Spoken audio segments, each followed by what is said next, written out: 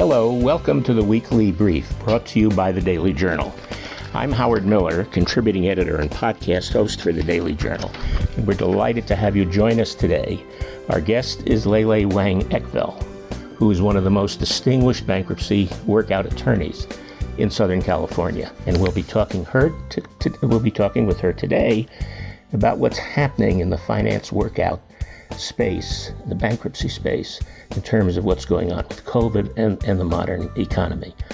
Ms. Wang Ekvell concentrates her practice on insolvency and bankruptcy-related matters, including workouts, business reorganizations, and committee and receiver representation in a wide variety of industries. She has been recognized throughout her career as a leading bankruptcy lawyer. She's a past president and director of the Orange County Bankruptcy Forum. She's also a past president of the Orange County Bar Association, past president of the Orange County Legal Aid Society. And we are delighted and honored to have her with us today on this podcast. Ms. Ekvell, thank you so much for joining us. Good morning, Howard. Glad to be here.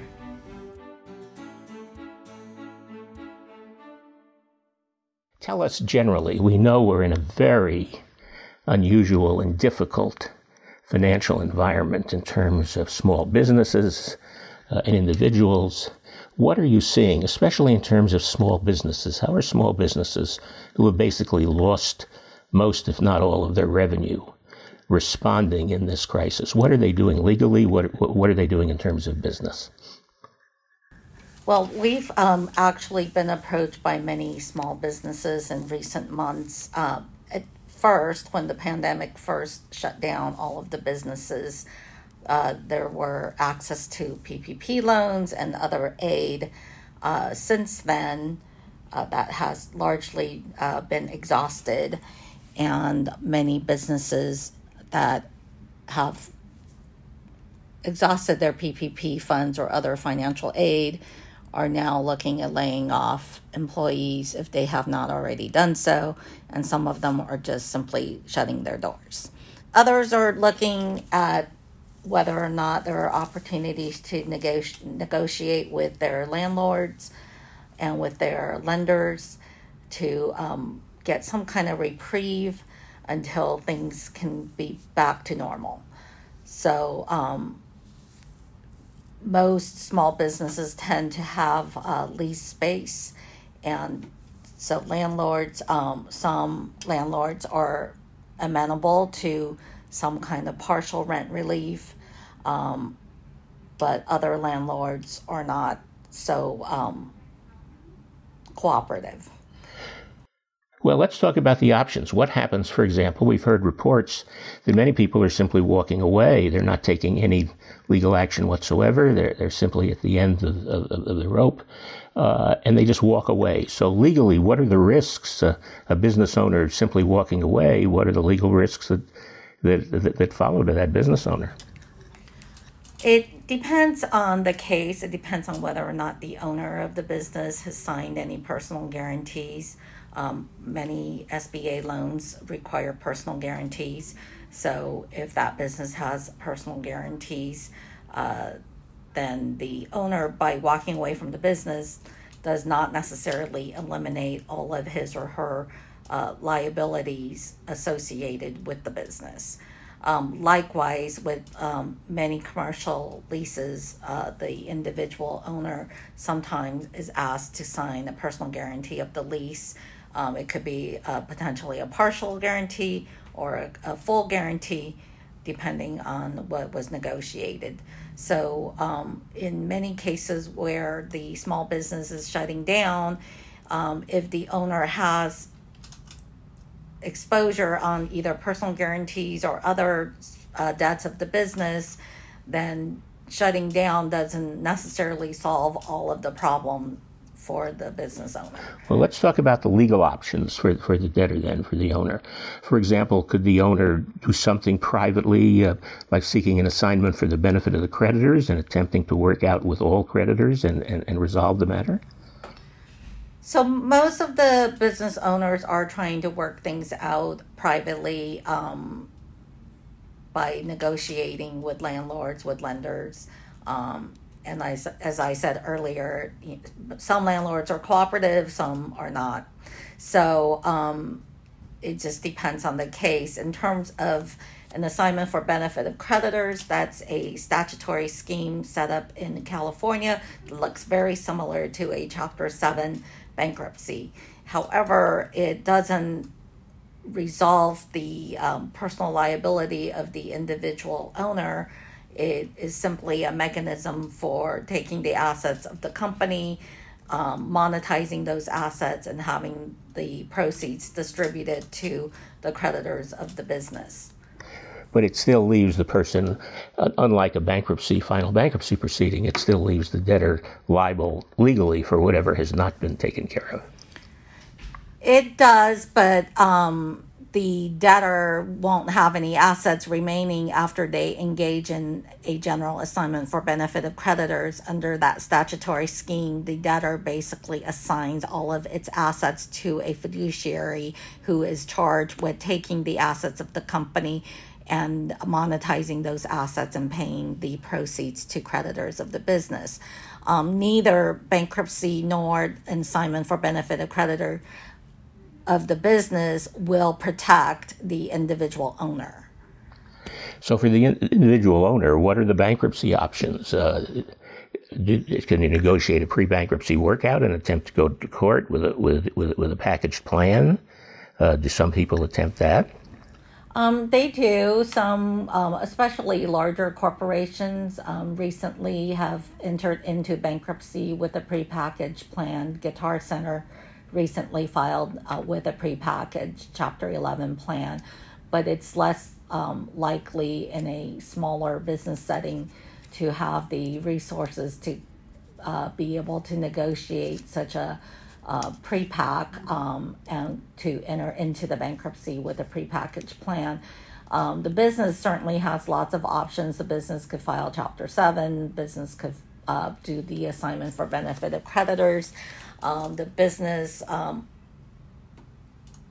owner, however, is not necessarily protected by either of those options.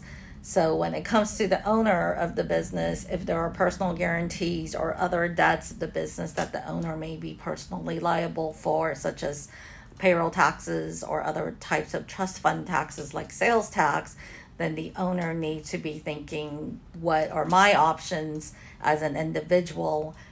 Even though the company could be shut down in the various different ways, there may still be liability out there that the creditors will try to seek to collect against the owner. And are there special liabilities given what's happened that may come up? I know there's been some talk about audits of the money that's been received under the CARES Act, the PPP payments that are going to be audited, about whether they were used, those funds were used the way they should have been used under the statute. Are there ongoing audits that could add additional risk for people who may not have completely complied with the requirements of the CARES Act? I'm sure there will be, but it's so preliminary right now. Many of the PPP loans have not even started to be, many of the portals to be able to apply to have those loans forgiven aren't even available yet. So it's probably something we will see over the course of next year, but at this point, it's probably not very prevalent. In terms of the business, something that has gotten a fair amount of publicity is the new Small Business Reorganization Act, which permits simplified Chapter 11 proceedings, simplified reorganization proceedings. What is that? How does it work? And is it being used? So this Small Business Reorganization Act was enacted in February of 2020. And it's a streamlined Chapter 11 process for small businesses with debts of less than $2.7 million. And through the CARES Act, which was passed in March of this year, that debt limit of $2.7 million was actually increased to $7.5 million. And so business that has debt of less than 7.5 million could be eligible for the Small Business Reorganization Act and be able to avail itself of some of the benefits of Small Business Reorganization Act. Well, what are the benefits for the business of doing that Chapter 11 proceeding with the changes of the Small Business Reorganization Act? Does that provide advantages for certain businesses to use that proceeding? So the Small Business Reorganization Act was enacted to allow smaller, mid-sized businesses to be able to avail itself of Chapter 11 benefits without some of the high costs and delays of Chapter 11. So there were processes put in place that would allow a plan to be filed and confirmed quicker than it would normally be able to be done in a Chapter 11. So, for example, under Small Business Reorganization Act, a Subchapter 5 debtor would have to file their plan within 90 days. There's a case status conference very early on in the case where the judge will sit down with the parties and try to help facilitate a speedy exit from the Chapter 11. A couple of the cost-saving measures of the Subchapter 5 includes the elimination of a appointment of a creditors committee. So in a normal Chapter 11, when a creditors committee is appointed, the creditors committee can hire its own counsel and accountants and financial advisors at the cost of the business. So that could be a substantial cost. In addition, the Small Business Reorganization Act, Subchapter 5, eliminates the requirement to pay quarterly fees to the United States Trustee's Office, which is an arm of the Department of Justice.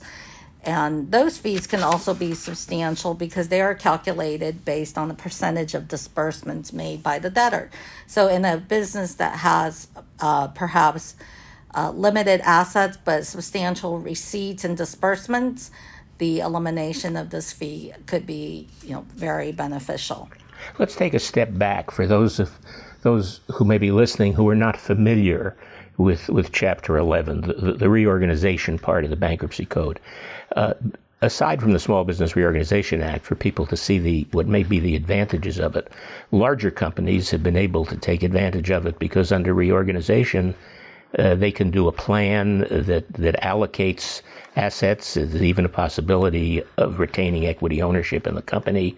But essentially, it's a plan of reorganization that often permits the existing equity holders and people running the business to continue. But that is to see what the SBRA did, that's a very expensive proceeding, is it not, given what's involved in terms of creditors committee and representation?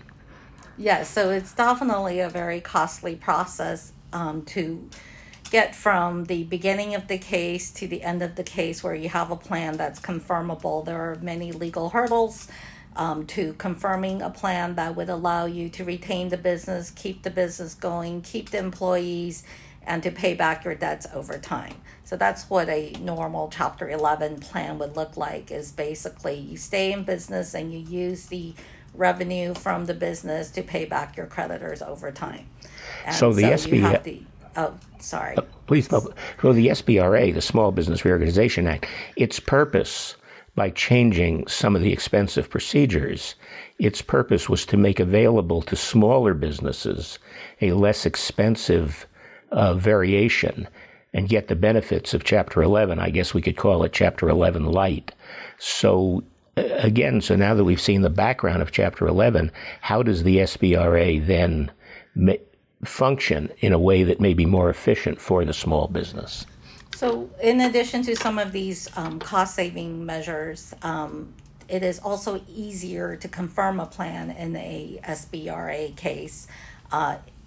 Basically, the debtor simply has to be able to demonstrate that they are committing to repay their disposable income over anywhere between 3 to 5 years to its creditors, so that even if creditors object to the plan, If they're able to demonstrate they're dedicating 3 to 5 years of disposable income, the plan is likely to be confirmed. That's very different than a normal Chapter 11 plan where they're a creditor who opposes the plan could potentially derail the confirmation of the plan. Moreover, in a normal Chapter 11, if owner of the business wants to retain their equity in the business, they normally have to pay for it. And they have to pay for it from outside sources, not from the business operation revenue. So SBRA makes it a lot easier for an owner to retain their interest in the business without having to pay for keeping that interest. So those are probably the biggest benefits of the SBRA Subchapter 5 provisions. So I mentioned earlier that the CARES Act increased the debt limit to $7.5 million, which is captures, I think, substantially more businesses than the $2.7 million debt limit.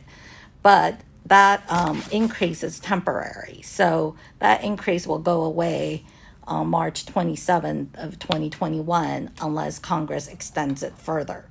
So for now, businesses with debts of 7.5 or less have this potential avenue of being able to reorganize in the Chapter 11 under this more streamlined process. But if that March 27, 2021 date is not extended, then that option may be eliminated for many businesses unless their debts are, under 2.7 million, which is, I would say, a tiny business as opposed to a small business. Yeah. Well, this is very interesting because Congress and everyone understood, but even before COVID, that there had to be additional relief for small businesses, as I understand this, that it was simply whether you use the word unfair or inefficient or however you approach it, to only give the benefits of the Chapter 11 reorganization to companies that could afford the great expenses. So the SBRA comes along and gives a lighter version of Chapter 11, cuts the cost, gives the debtor more ability to cut down the amount of the debt because the plan can be approved even if a creditor objects. And so its intention was to make this available, the SBRA, to small businesses. What the CARES Act did was increase the amount of debt available, so expanded its availability.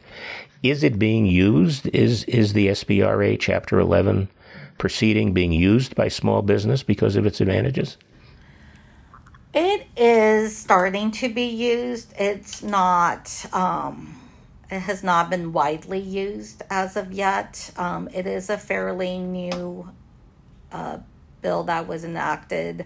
And like I said earlier, many businesses are trying to avoid bankruptcy. It should always be an option of last resort. So rather than just launching into Chapter 11 or even SBRA Chapter 11, businesses are trying to negotiate with their creditors to avoid bankruptcy. And, although the SBRA does streamline and make it a little bit cheaper and makes it faster to try to get a plan confirmed, it is not so efficient that it's something that a business wants to launch into without really exhausting all of their other options and alternatives, because there are still a number of things that a business has to do in a Chapter 11, whether they qualify as a Subchapter 5 debtor or not, that are still required of them, such as monthly financial reporting and other reports that are required by the Office of the United States Trustee. And then there are still a number of motions that typically have to be filed in a Chapter 11 case that still need to be filed in a SBRA case. So it's still it's still costly to be able to successfully maneuver and your way through an SBRA case.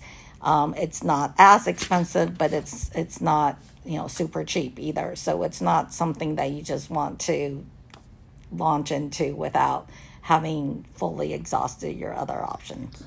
Well, we've been talking about some of the options in this current economic environment, options that can be taken by business owners, including bankruptcy options. And one of the bankruptcy options we've spoken about is the new lighter, we can call it Chapter 11 Light, that small businesses may take advantage of. Let's take a break because those of you listening to this podcast can get MCLA credit, a full hour of MCLA credit for it through the Daily Journal. We'll now take a short break so you can hear how you may obtain that MCLE credit.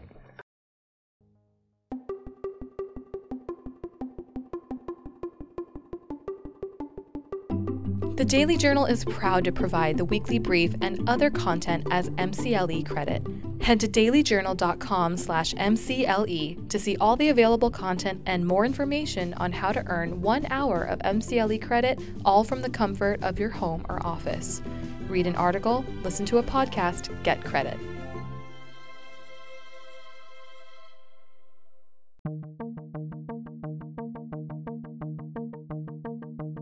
With a constant flow of information about the COVID-19 pandemic, it's become hard to keep up. That's why we've put all our coronavirus-related content into one place. Now you can find COVID appellate cases, news articles, guest columns, and episodes of the weekly brief on our new page. Stay up to date by visiting dailyjournal.com/COVID. We're now back from the break. We've spoken about some of the options available, especially to business owners in the current environment. We've spoken about Chapter 11. We haven't mentioned the other possibilities, and perhaps we should just touch on them to have them covered under the Bankruptcy Code. A chapter, just filing a straightforward Chapter 7 proceeding is another option that people may take at this time, just as they've always been able to. Is that correct? Yes, so a Chapter 7 for business, basically business files a Chapter 7, a bankruptcy trustee is appointed. The trustee comes from a panel of pre-approved trustees, and they're randomly selected. Trustee then essentially is charged with monetizing the assets of the business and then using the proceeds to pay creditors. The trustee also will have standing to investigate any kind of transfers that were made by the business, especially if there were a lot of transfers to insiders of the business shortly before the filing. The trustee will be scrutinizing those. The trustee will be looking at whether or not there were preferential payments made to creditors. So a preferential payment is where a creditor receives payment within 90 days of the bankruptcy filing that allows the creditor to receive more than they would have otherwise. So trustees vested with all of those rights and powers and essentially takes over and becomes the owner of the business and has to try to monetize lawsuit claims, avoidance claims, the assets of the business, and then at the end of the day, the proceeds are distributed in accordance with the priority scheme in the Bankruptcy Code, which means secure creditors first, administrative priority creditors next, administrative priority creditors include the trustees' fees and the trustees' professionals' fees. And then you have other priority creditors like taxes and consumer deposits. And then you have the next tier, which would be the general and secure creditors. And those are usually your vendors. So depending on how much money is collected and, there may or may not be any distribution to creditors, or there may be distribution to priority creditors, but not enough to pay unsecured creditors, general unsecured creditors.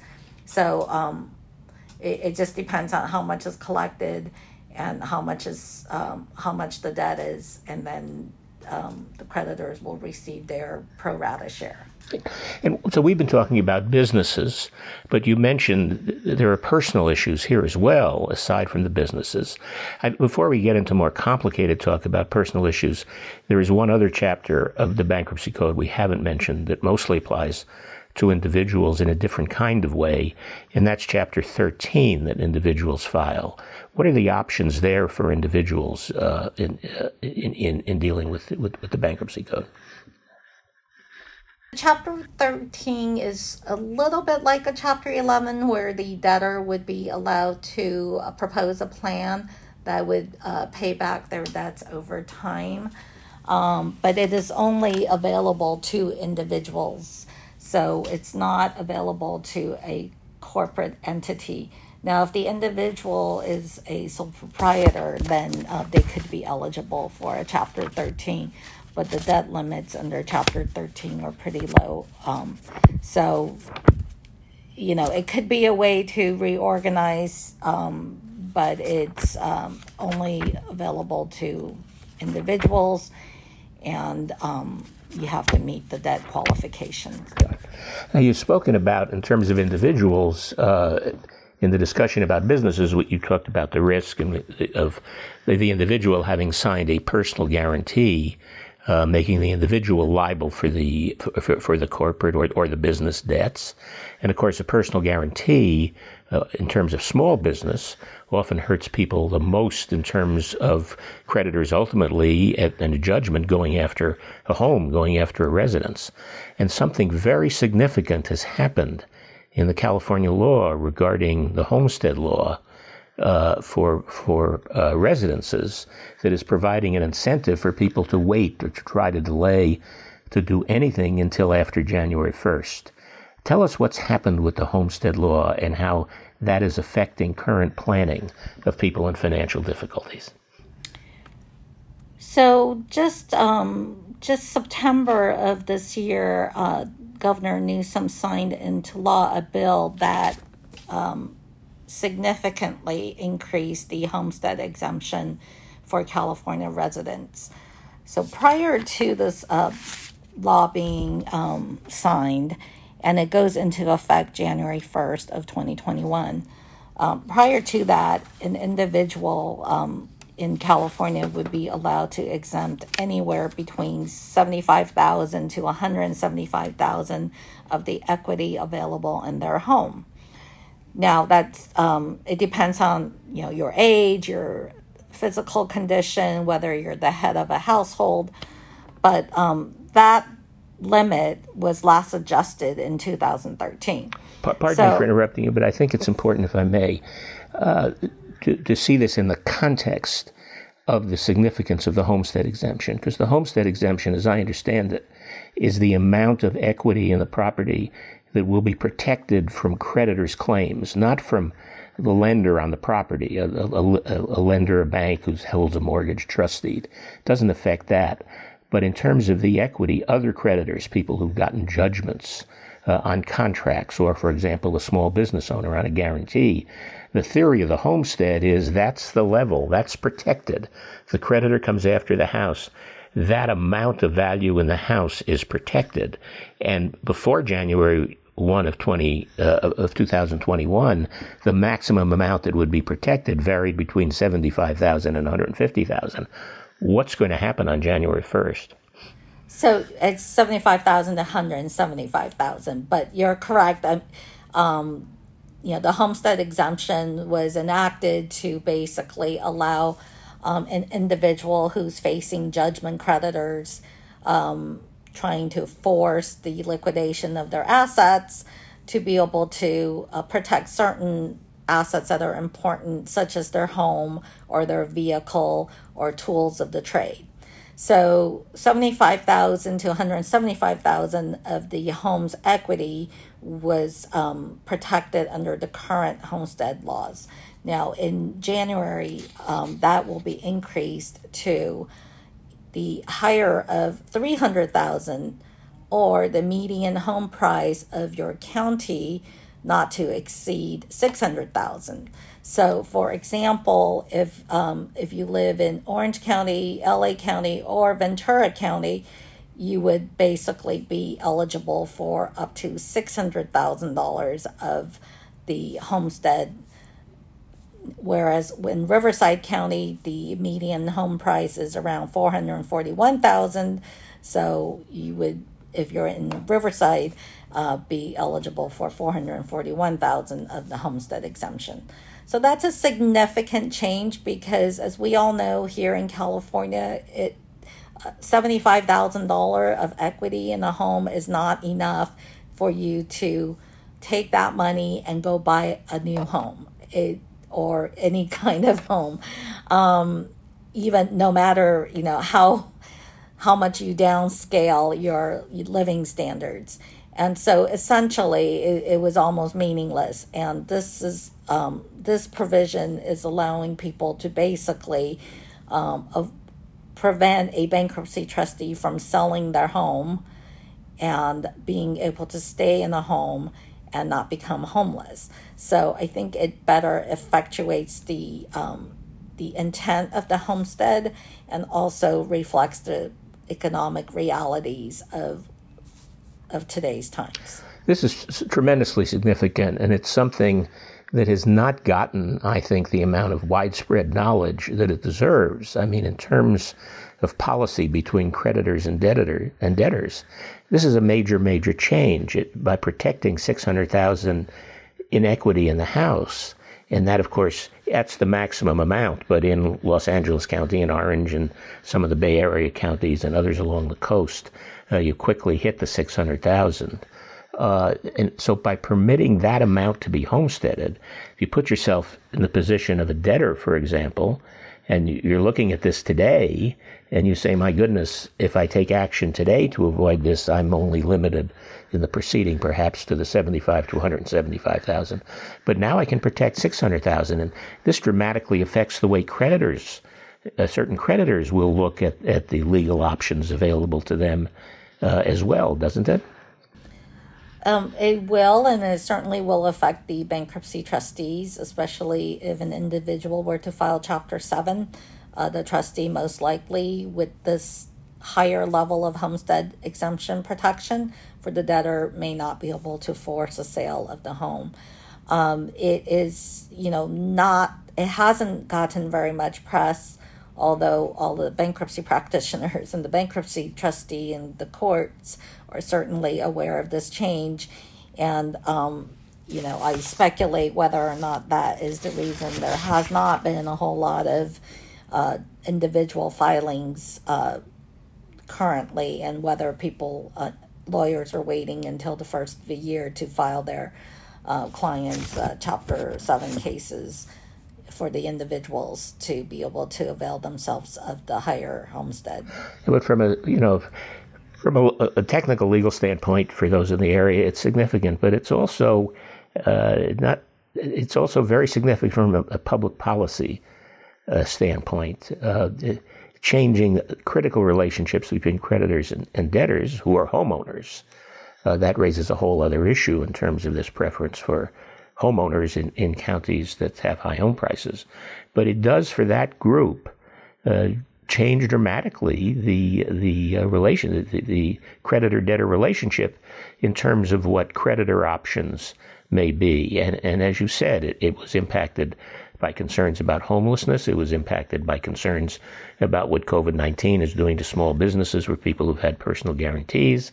It was impacted by people's view of the overall impact of COVID on the economy. And so this is an enormously significant issue of public policy. It says one of the things about legal issues that we emphasize and don't, that sometimes some of the things, because they're viewed as technical, are not simply given the attention they deserve because they are technical, and essentially the major policy issues that are involved somehow get glossed over.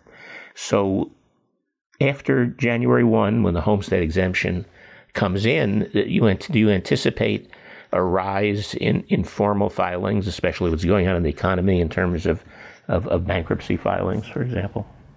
I think there could be an increase in individual filings. In terms of commercial filings, they're already much higher this year than last year, and we expect that to continue to increase. And, because bankruptcy is meant to be sort of the last resort, if a business owner does have a personal guarantee, they should be talking to the lender about trying to work something out.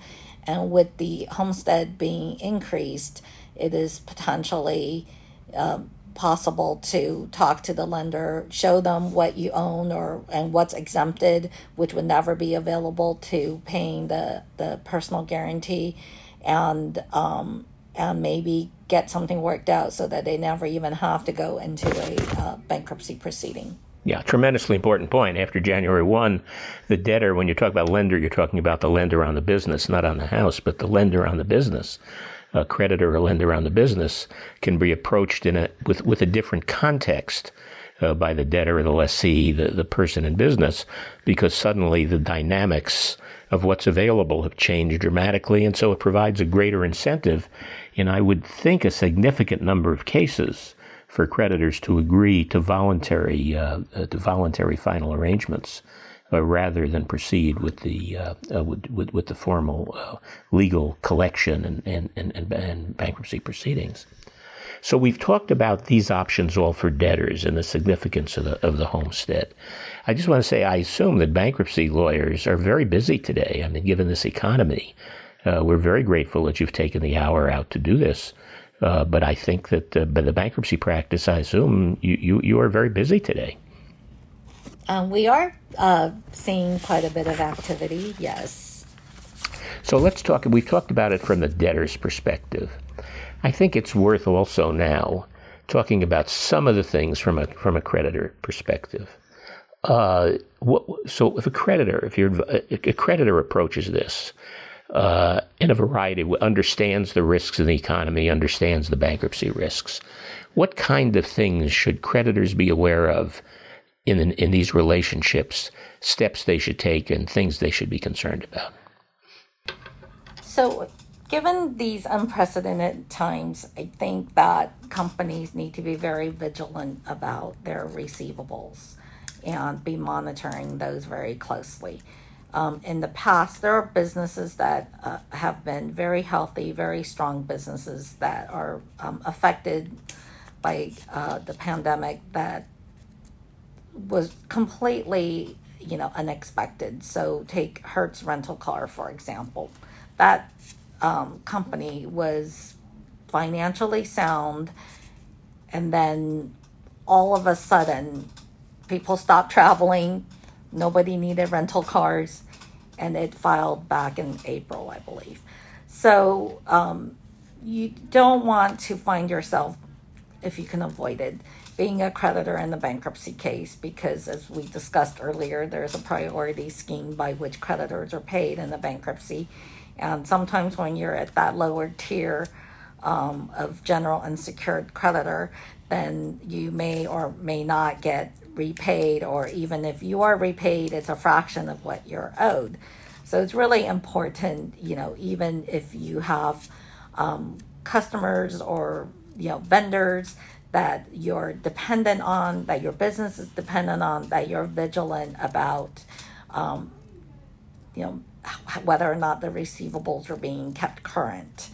And if they're not being kept current, you need to be thinking, what can you do to minimize your downside in the event of a bankruptcy filing by your customer.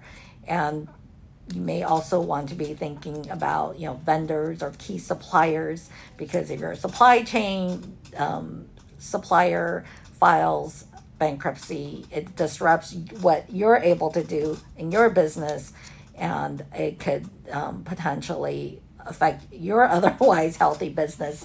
So the key really is be vigilant, keep your ears open, keep your eyes open, be checking to see if there are any economic issues being encountered by key customers and key suppliers, and try to find ways to make sure receivables are kept as current as possible, so that you're not being left holding the bag in a bankruptcy with a large unsecured claim.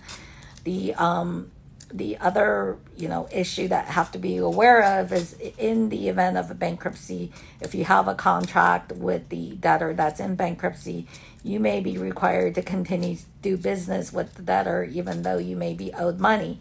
So you might want to look at your contracts and make sure that there are provisions that would allow you to terminate the contract if there are defaults on, fairly short term, so that you're not left waiting 90 to 120 days or even a year in a bankruptcy case where you can't terminate the contract, and meanwhile you're owed a couple $1,000,000.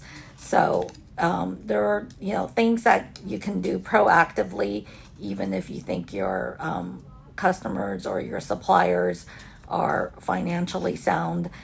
It doesn't hurt to be proactive and to take a look at your existing agreements to make sure that, in the event of a bankruptcy by the other party to the contract, where does that leave you?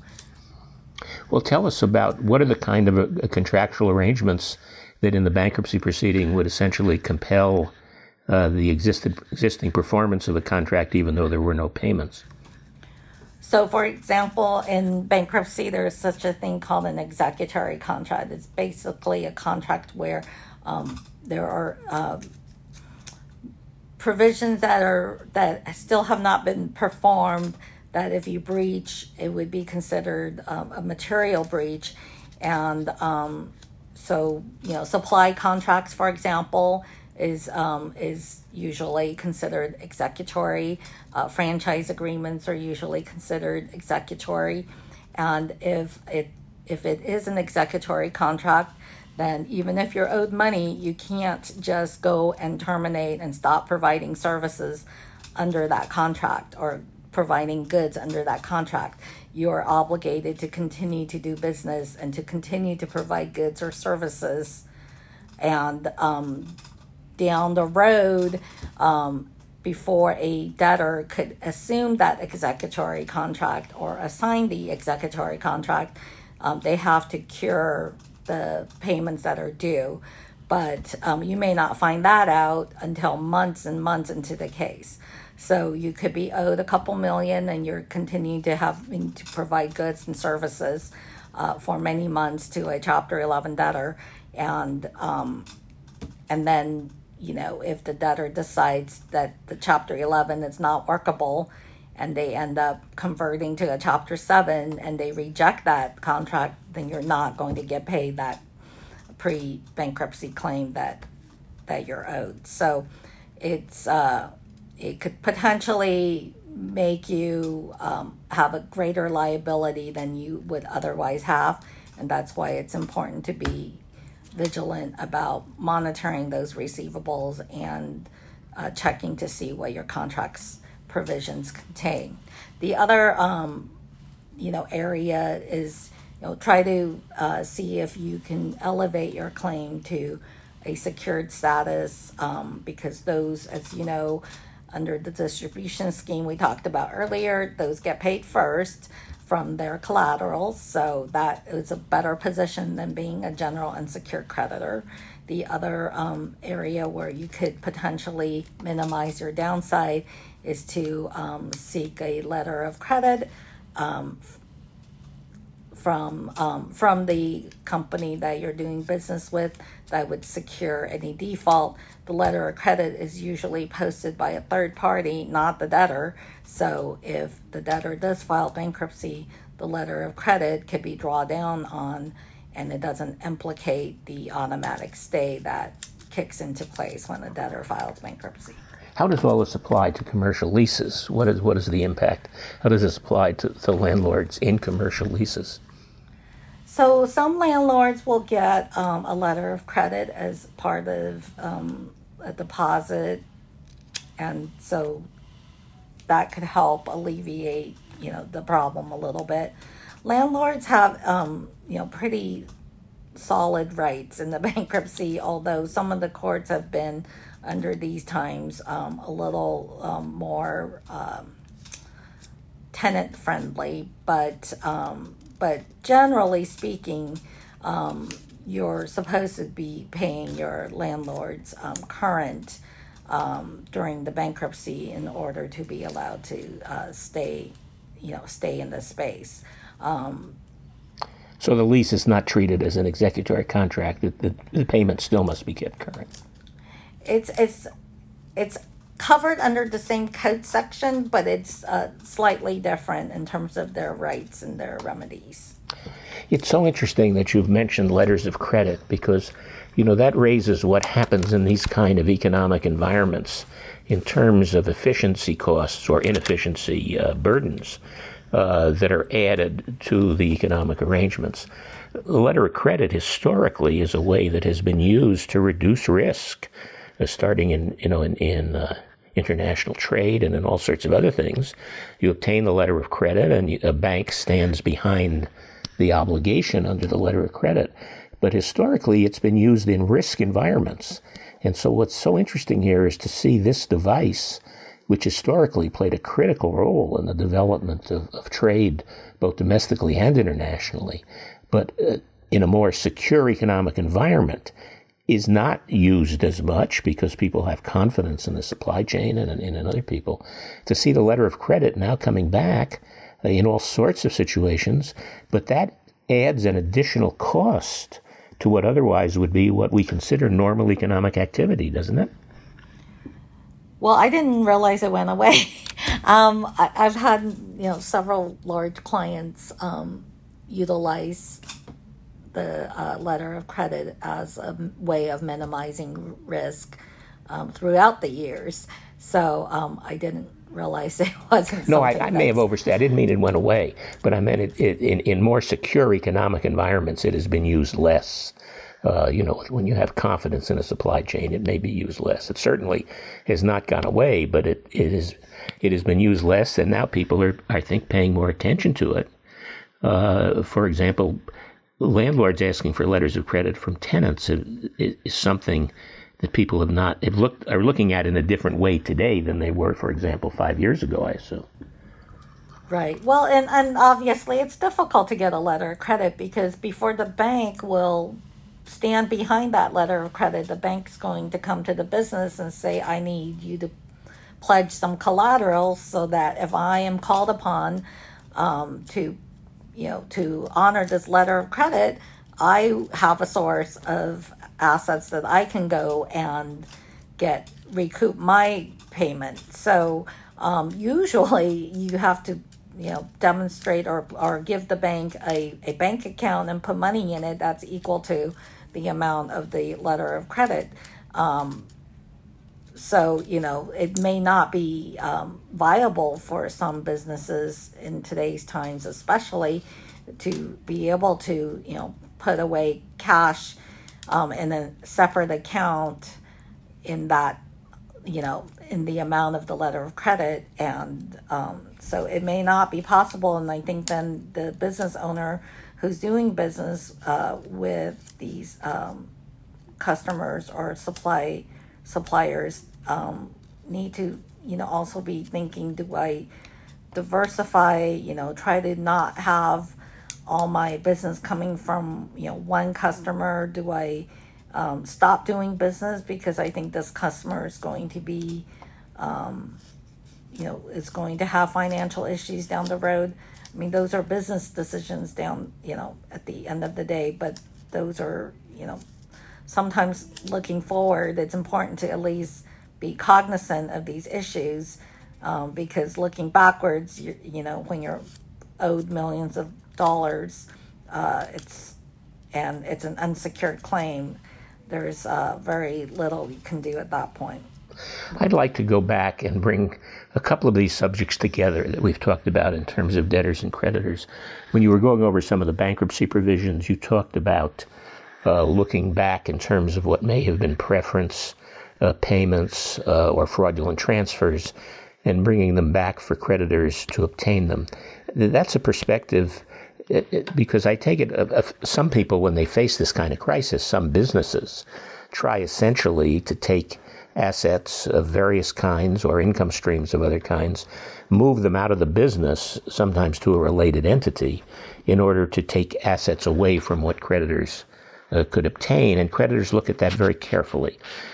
So what are we talking about in terms of, let's say, a very tempted debtor to do this? What are the restrictions on transfers and arrangements within a period before a bankruptcy is filed that both debtors and creditors have to be aware of?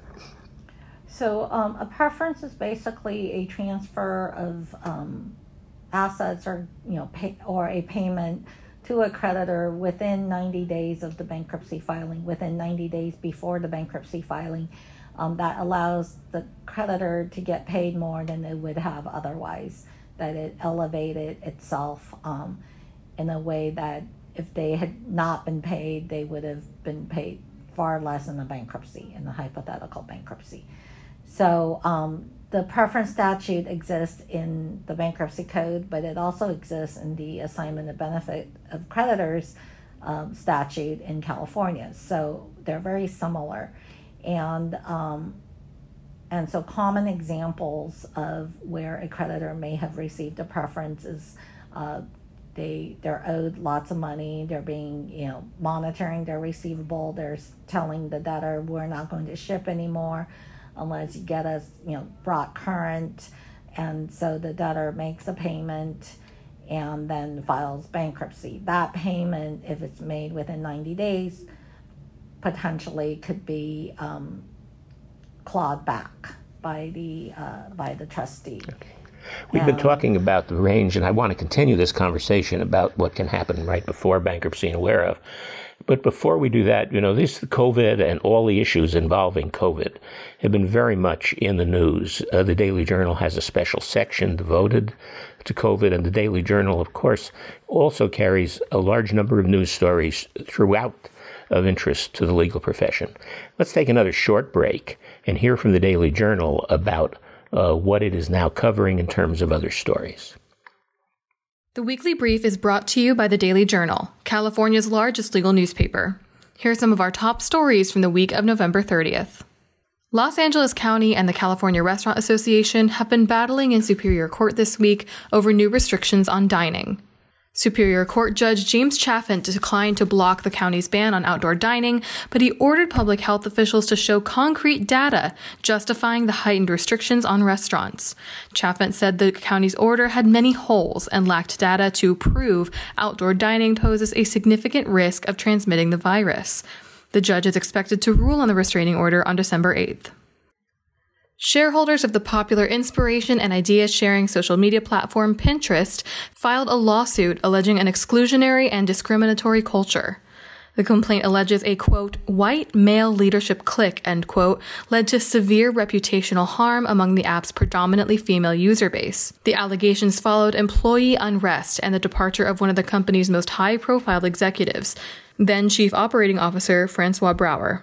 The complaint details Brouwer's story, as well as two black women who led the company's public policy team, Ifioma Ozoma and Erica Banks. Brouwer was fired during a compensation dispute and subsequently sued for gender discrimination and retaliation. Ozoma and Banks detailed experiences of discrimination at Pinterest during the Black Lives Matter protests. The shareholders say the company engaged in alleged breaches of fiduciary duty, waste of corporate assets, and abuse of control. Through the narrative of the three women's stories, the shareholders claim the board of directors made false and misleading statements of compensation practices and the true reason for Brouwer's departure. The California Supreme Court asked for additional briefing this year in a case that could reshape how the death penalty is applied in the state. The court's decision rests on whether the state constitution requires capital case juries to agree on the death penalty beyond a reasonable doubt and unanimously agree the aggravating factors occurred before considering them. The request for additional briefing illuminates what some attorneys say may be a cultural shift in the capital punishment debate in California, spurred by the so-called progressive prosecutor movement and a governor opposed to the death penalty. Historically, voters have been split on abolishing it, but attorneys are saying change could still be right around the corner. To read these stories and more, go to dailyjournal.com/articles. We're now back from the break. We've been talking about what creditors and debtors look at very carefully in terms, and we're in the middle of a discussion about preferences and what transfers can be made And so the area we were talking about, debtors have to be aware of it in terms of what they can do.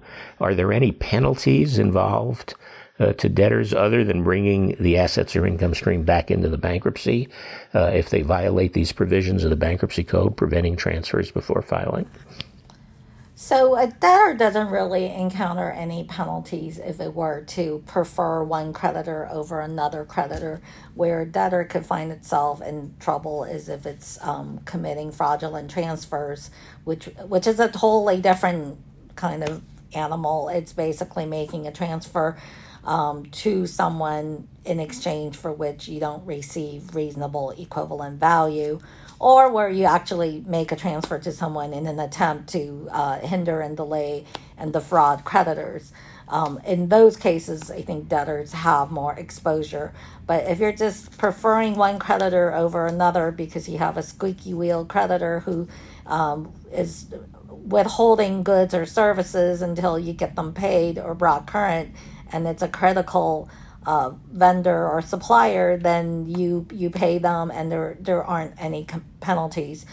From the creditor standpoint, the creditor who received the transfer, they could be looking at a demand letter and then maybe litigation once the bankruptcy is filed to try to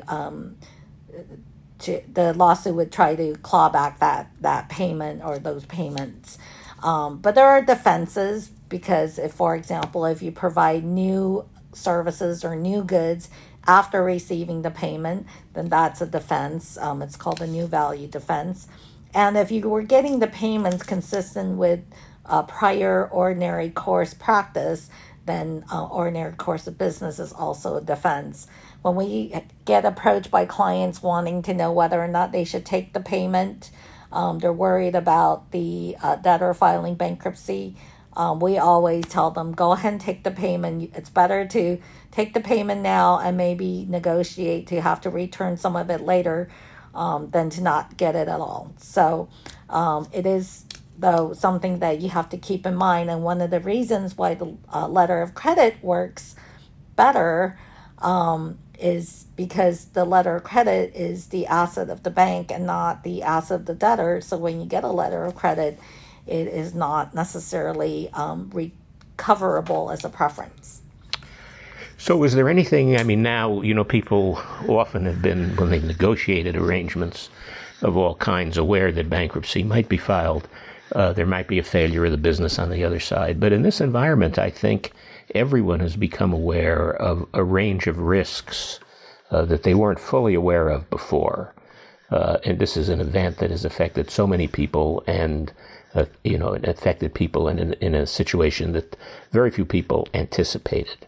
So if a creditor, what freedom or what options does a creditor have in negotiating an original agreement, in getting advantages in the bankruptcy code? How much of the risks or the operations of the bankruptcy code can be affected by items that a creditor might want to put in an agreement, in a lease or a supply agreement or other contract?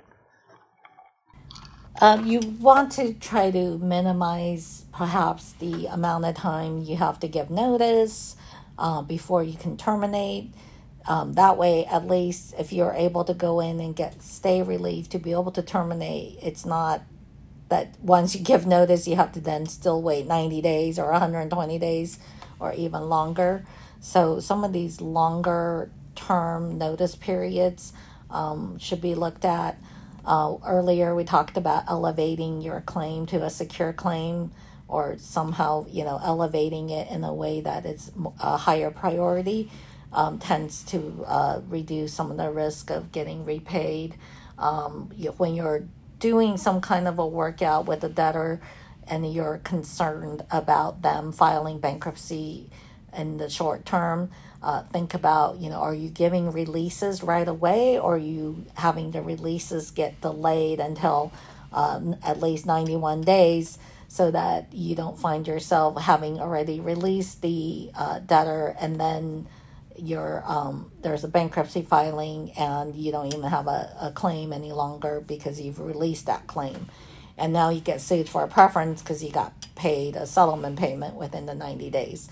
So it does require that, especially the non-bankruptcy attorneys out there who are advising their clients who may be trying to negotiate a settlement during these times, to be cognizant of some of these potential ramifications of a bankruptcy, especially if you're talking to someone who's telling you that they have nothing and they're going to have to file bankruptcy if you don't work something out with them. So it's important to keep some of these bankruptcy concepts in mind when you're guiding your client on settlement negotiations. Well, thank you so much. We've been talking about an impact on people's lives that is devastating, that has legal options, pretty clearly, talking about the impact of COVID on the current business environment, the number of small businesses that face these issues, the individuals through guarantees or otherwise, and the range of difficulties that this is causing for creditors as well. We've been very fortunate in having with us for an hour Lele Wang-Ekfel, one of the most distinguished bankruptcy practitioners in Southern California, to help talk us through some of these issues, introduce the complexities, and really, I think, in many areas give insight into many things that have not been largely recognized outside the specific bankruptcy practice. Ms. Wang-Ekfel, we were honored to have you, and we thank you so much for taking the time to be with us. Well, thank you for having me.